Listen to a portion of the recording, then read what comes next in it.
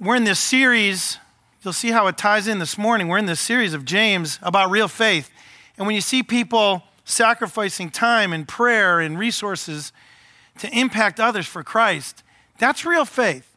And we're going to continue this morning with that same type of focus, is what does real faith look like as we invest our resources and who we are, all of our gifts in the Lord. But let me start by asking you a question to kind of set up the teaching.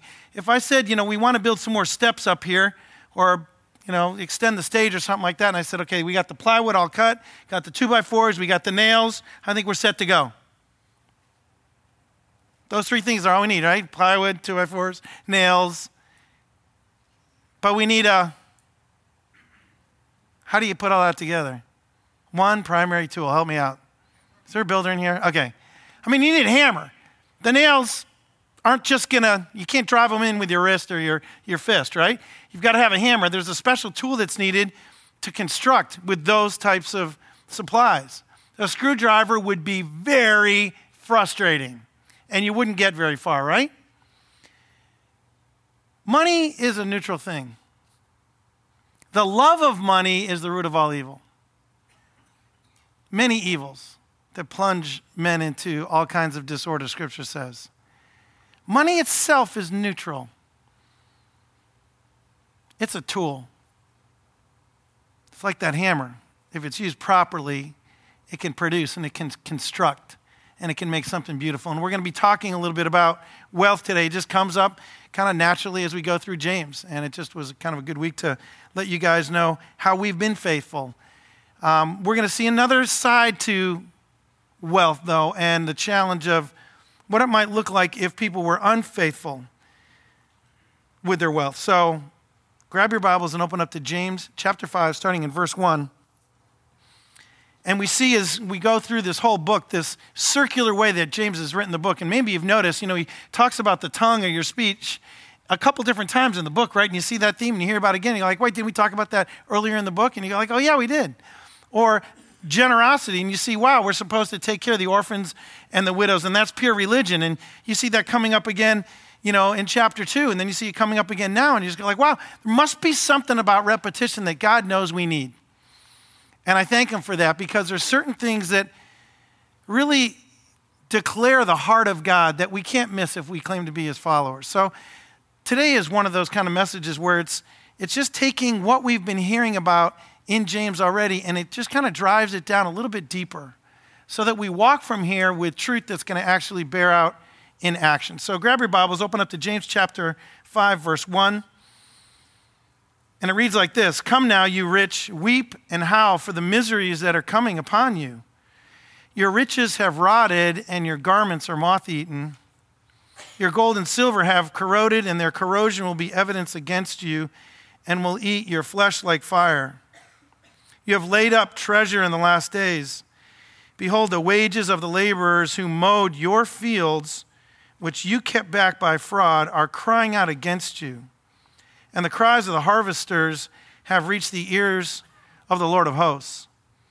You have lived on the earth in luxury and in self-indulgence. You have fattened your hearts in a day of slaughter. You have condemned and murdered the righteous person. He does not resist you." Pretty blunt language, right? If you kind of gotten used to James by now, it doesn't surprise me anymore. You go kind of verse by verse, chapter by chapter, and you go like, he's just really straight up about the reality of what God is like, and as this follows, what we're to be like. So it's kind of hard to miss this language, isn't it? It's just kind of clear that you can use your wealth in a just way or an unjust way.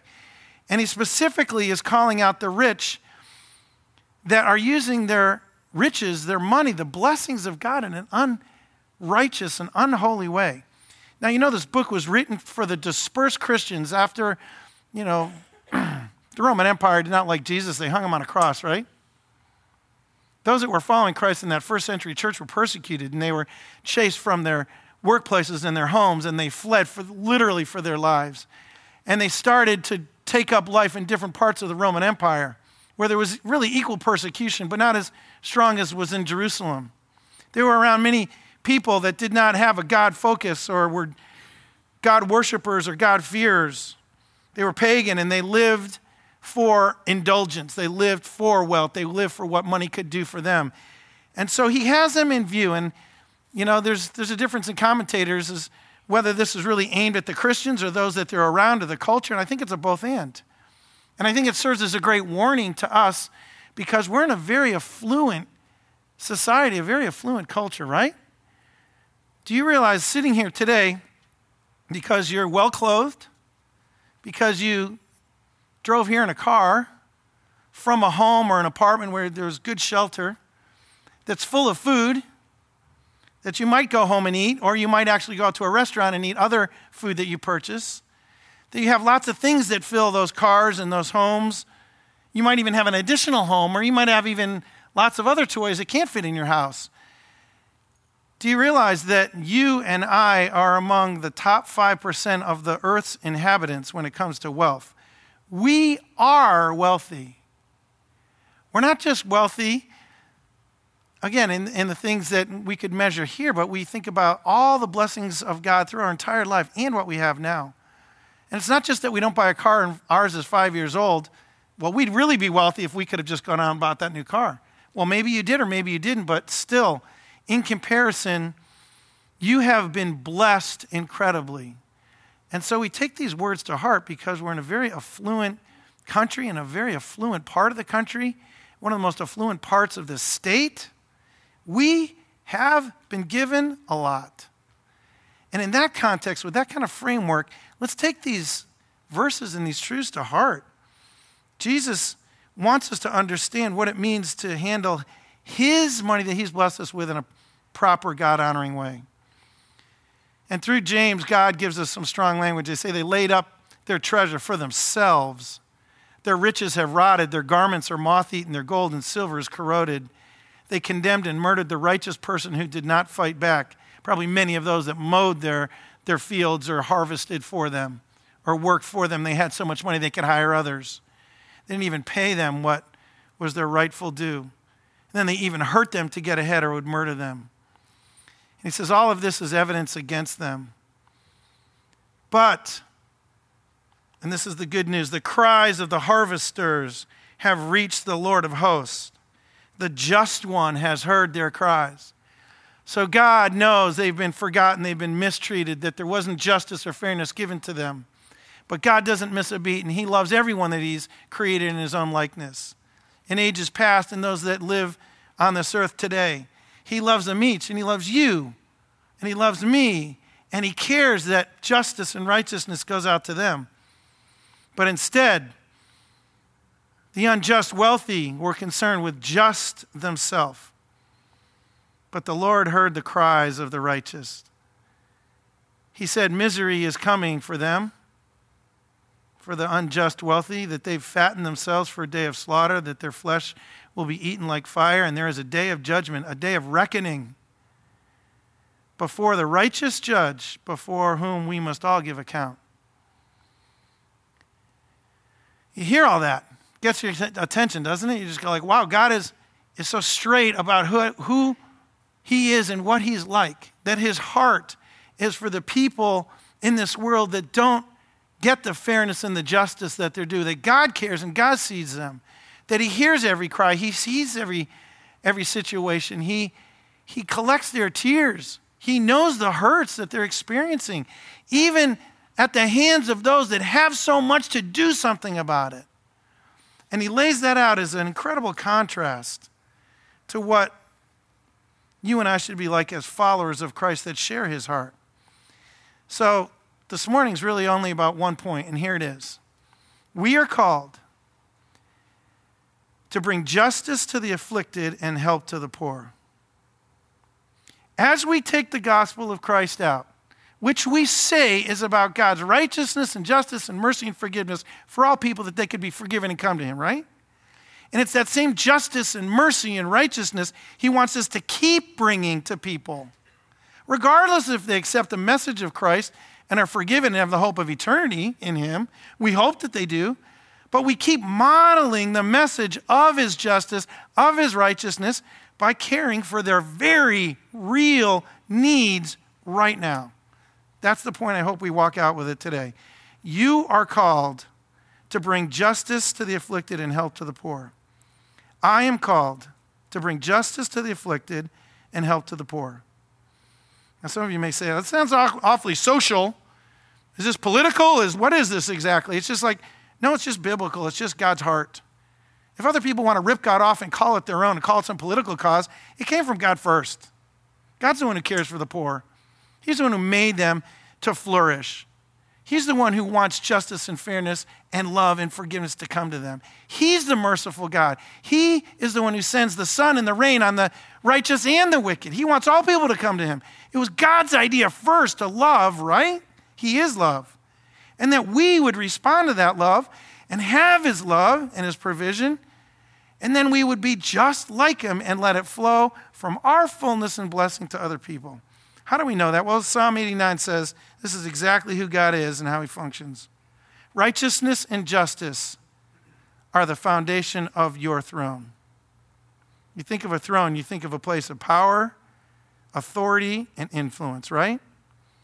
God's throne, the ultimate power, ultimate authority, and whose influence no one can stand against, is righteousness and justice. That's his character. That's his heart.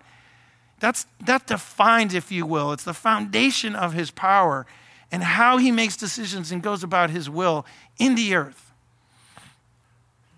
And then we learn all through Scripture, literally such a huge thread all through Scripture, from Genesis to maps, they say, right, to Revelation. All the way through, we see this generosity of God, the love that gets extended, whether it's received or thanked, giving thanks back to God or not. He's always like this. He's always displayed like this. In the Old Testament, the prophets, so much of the time, were sent to warn the people, you're straying from showing the love of God. You're enjoying it. You have blessing. Look at all the blessing. Look at how I've rescued you. Even out of Egypt to the promised land. Look at the promised land. You're always enjoying it, but you're so often not giving it. You're withholding justice. You're oppressing the poor. You're charging people when they ask to borrow. You're taking advantage. The very people that are created just like you in God's image as well. You're mistreating and overlooking and marginalizing. How do we know that? Again, we see it all through Scripture. One example is Isaiah. Right in the first chapter, God, through his prophet, to the people of God and to us today, learn to do good, seek justice, correct oppression, bring justice to the fatherless, plead the widow's cause. So it's very clear that God wants his followers to stand for the very same things he and his throne, his heart, his character stand for, isn't it? You just can't miss it. It's just so simple. It's so clear. Learn it if you haven't learned it yet, to do good. Go out and seek that justice comes to all people, not just yourself, because we're very concerned for that they treat us justly, and then that product is just what we expected, or that food, or that vacation experience, or that builder for our home is. We always want the fairness. Go seek to provide that to those that don't have it. Correct the oppression that you witness. Step in, have a voice, bring justice to the fatherless, plead, correct, bring, seek, learn. Action words to tell us to get busy for the things that matter most in this world. The way people experience life and God is what's most important. Seek out ways to right the wrongs that you see, the wrongs of oppression. Seek to right the wrongs that can demonstrate what Jesus is like in real terms, with real flesh on, in ways people can experience. Scripture here in James, it's already told us we got to be looking out for the orphans and the widows. Who's going to take care of them? We have to look out for those that get marginalized and left behind in our culture, regardless of what you think politicians should be doing or shouldn't be doing. Christians know what they should be doing, right? Doesn't really matter what politics you claim. Should be out there, I should be out there caring for the people that are marginalized and oppressed and poor. It's a statement of what the gospel's actually like. It's actually what Christians should do. Because so often we think Christians is just a matter of a belief system and things you memorize or doctrines you agree to. And I'd say all that's awesome and important, and that's the foundation, but it issues in life. It issues forth in a transformed life that actually does those things. God, spare us from being a people that just know a lot about you but don't live like you. Look at this in Luke 12. Jesus gives a parable to make sure that we get it. So this is an interesting story about a very successful farmer. The land of a rich man produced plentifully, and he thought to himself, what shall I do? For I have nowhere to store my crops.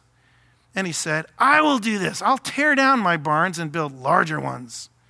And there I will store all my grain and my goods. And I will say to my soul, soul, you have ample goods laid up for many years. Relax, eat, drink, and be merry. But God said to him, fool, this night your soul is required of you.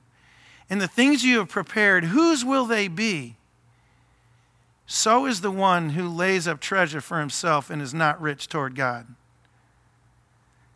Okay, so this guy just had a successful crop. So much, he had nowhere to put it. No thought of God, no thought of sharing, just more for me. This is awesome. I got to build bigger barns. Tear down the other ones, you guys. We got to store more for now, for the years to come, because it's time to party. That's basically what he's saying, right? It's time. Eat, drink, and be merry. Don't think about anyone else other than the ones that are going to help you party and lift you up and how successful you are. And enjoy the indulgence. Not looking to those with needs around. Not looking to share or have the heart of God. Not working God into the equation and thanking him. He says, people who live like that are fools. They haven't invested in God or a relationship with God, and their soul is required of them. And they must stand before a holy God when they've lived an unholy life. We can't be about bigger barns, you guys. We can't be known as having so much and yet needing just a little bit more. We can't be known to feel like, the blessing is all for us. I mean, isn't this great? Man, God just loves me so much. He just keeps pouring blessing, and be a swamp that has, maybe some fresh water coming in, but it stagnates because it doesn't have an outlet. The tributaries have not gone out to refresh others in the world. And so it becomes a nasty, smelly, rank environment. It's not what God had in mind for his people. We also see this in James. Remember, I reminded you, James is just kind of folded in these truths, and he kind of comes back around. And so back in chapter 2, he brought this up. He says, if a brother or sister is poorly clothed and lacking in food, and one of you says to them, go in peace, be warmed and be filled, without giving them the things needed for the body, what good is that? So also faith by itself, if it does not have works, is dead. Our faith must result in actions of loving sacrifice, or it's dead. It's actually non-existent. So I think sometimes people get fooled. They go, well, my faith, I guess, how alive is it? Oh, it's kind of dead. You and I should ask ourselves the question, have we ever had faith? Have we ever asked Christ to forgive us and come to our life? Has the Holy Spirit come in? Because the Holy Spirit comes in for real. Real? You're sealed in him. He doesn't come and go. He lives in you. You might be grieving him with the way you live, but does he live in you? Is this coming out your pores? Is he alive in you? If not, come to Christ. And today call out to the Lord of hosts that hears your cries and forgives your sin and keeps the self-indulgence, all the stuff that we've been learning about in James, away, and more the life of God coming through you. Have you experienced it? If not, today is your day to come to real faith in Christ and have the Holy Spirit bringing about these loving and sacrificial actions. If they don't issue from your life, then ask yourself if you know Jesus yet. Again, today is the day of salvation where you can come and be transformed and then live a life that actually is transforming. Remember, these actions do not earn you salvation. You are saved by grace and grace alone, that no man can boast. We don't try to clean up our act and be good enough for God. We don't try to go out and get crazy in the world doing all these things so that God will accept us. Our righteousness is as filthy rags before God. Only until we ask Christ to forgive us and come into our life does he cleanse us and give us a new heart, right? That's salvation. Don't get that confused. But real faith will issue itself in these kinds of actions. Loving, sacrificial actions, just like the God that you say you know, just like the Savior who loving and sacrificially went to the cross, who cared and demonstrated what we're talking about here today, the righteousness and justice and mercy and forgiveness of God. He lived. And now we get to live.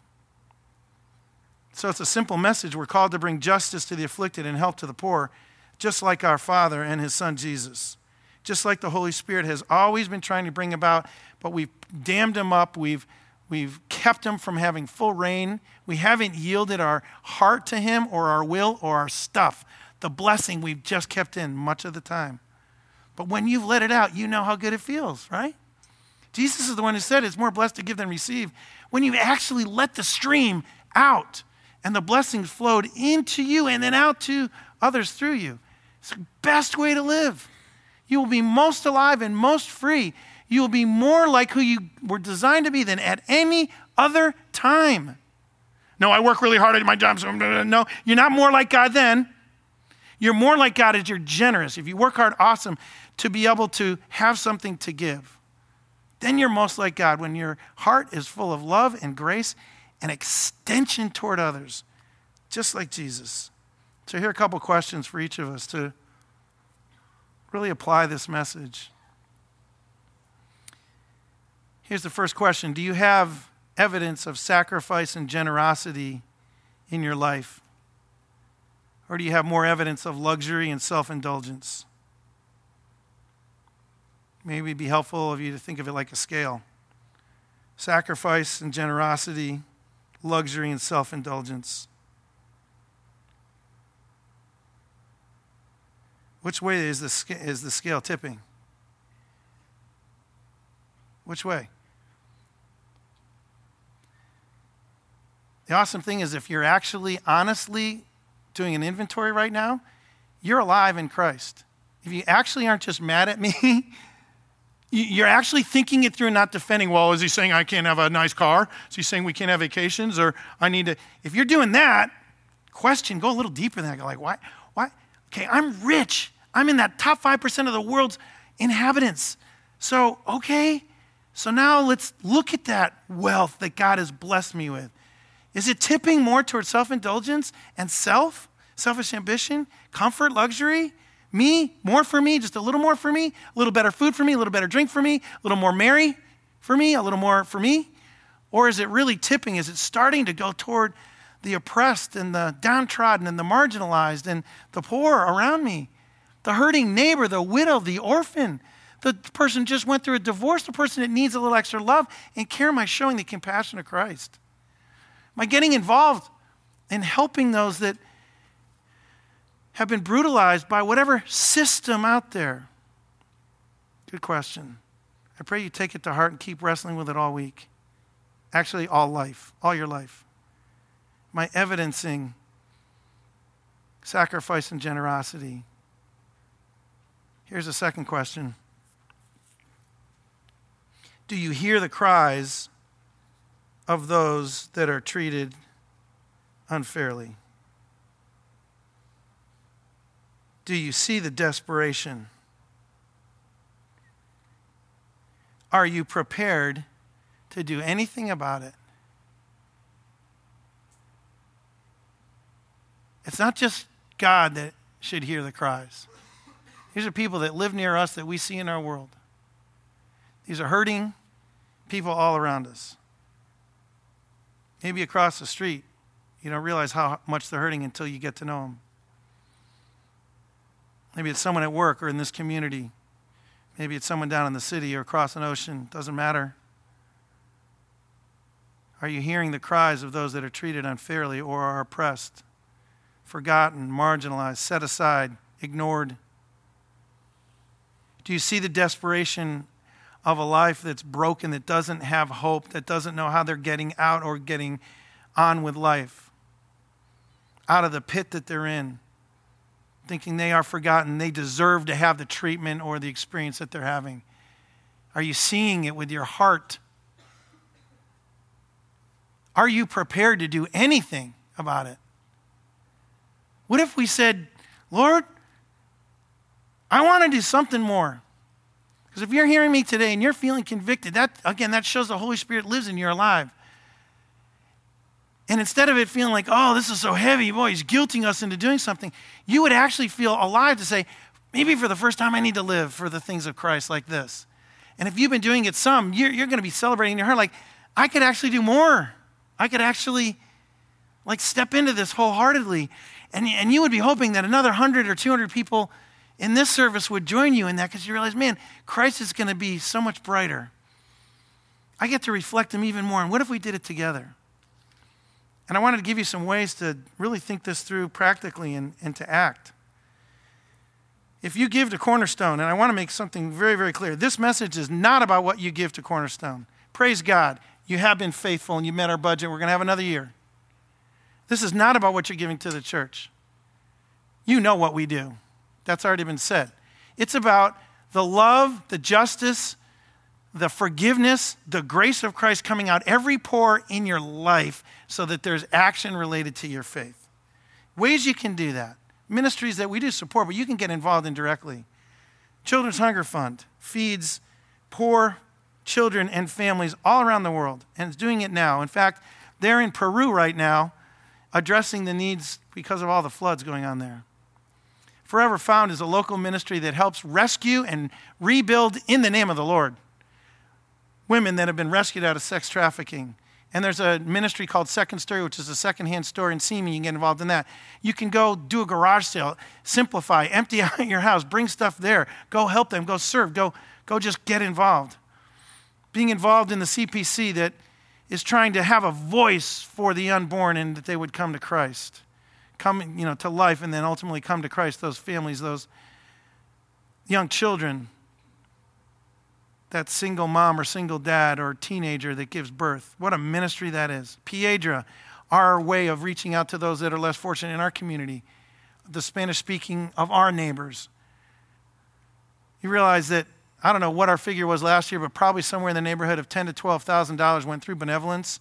So as people gave, we have a benevolence fund, and it meets needs of you guys and things that are going on in your life when something happens out of, the ordinary, and you need that help. And we provide that. We have 6 missionary families. We have the Moore Park Food Pantry. Ways to literally get involved in your community, hurting needs and hurting people right now. And I want to challenge you that you got to have something. You got to have something.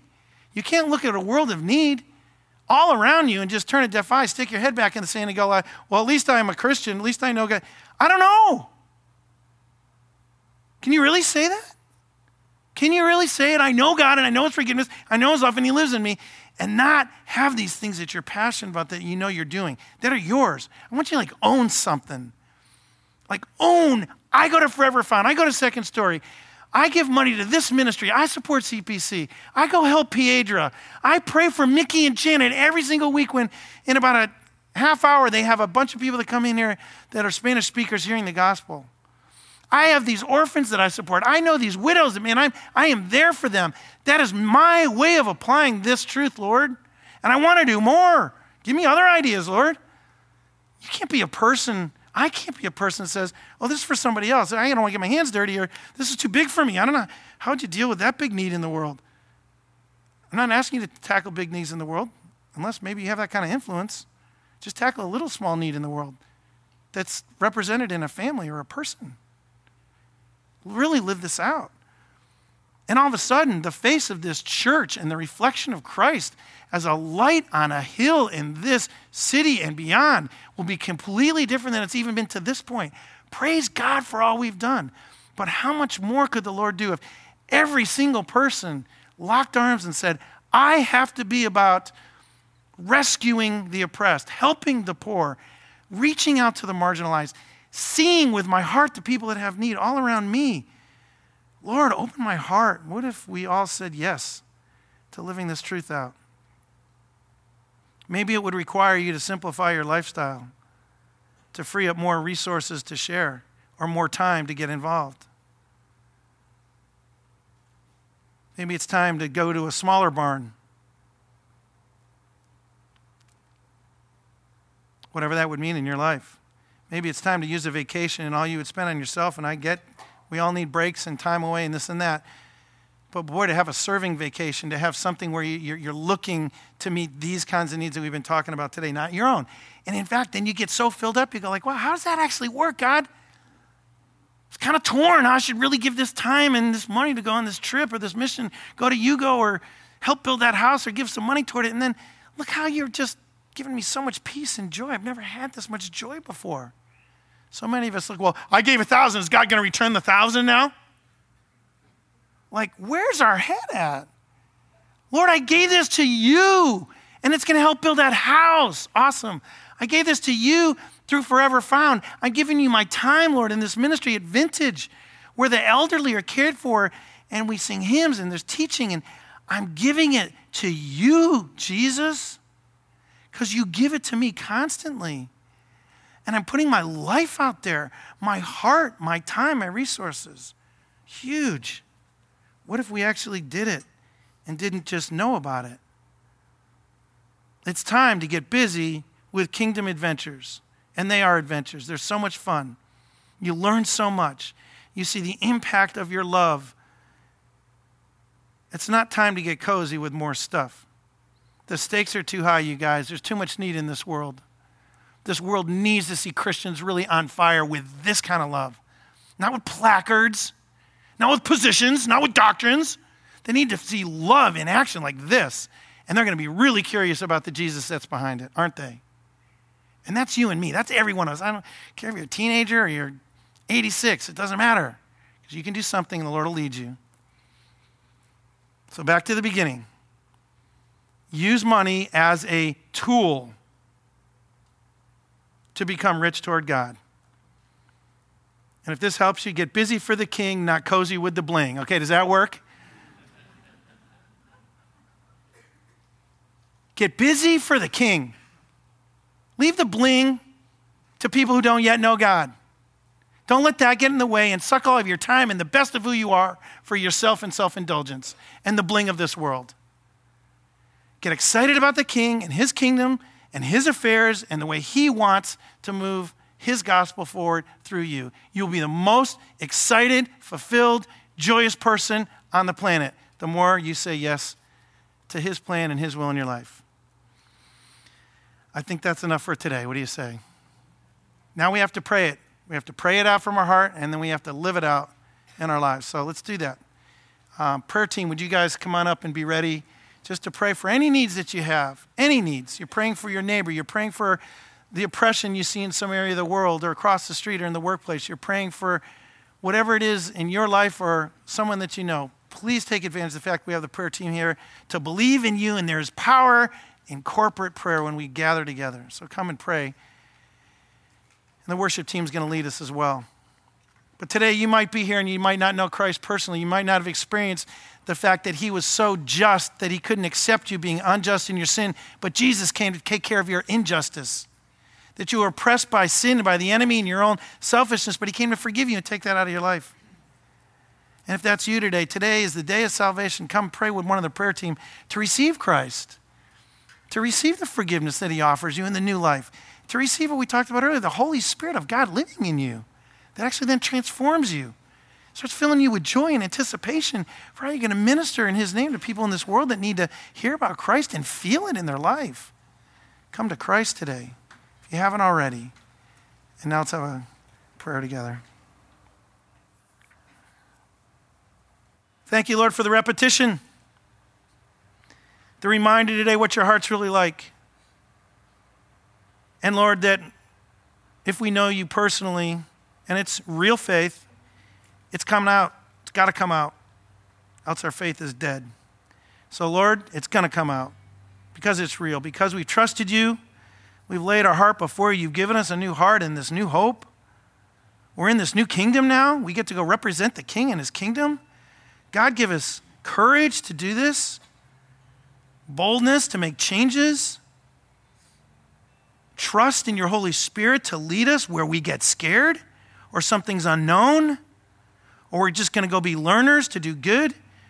or how to save and rescue and help others in tough situations, Lord, send us out. Send us together too out. Thank you, Lord, for all the ways that we are doing this. May they increase to lift the name of Christ and his gospel even higher.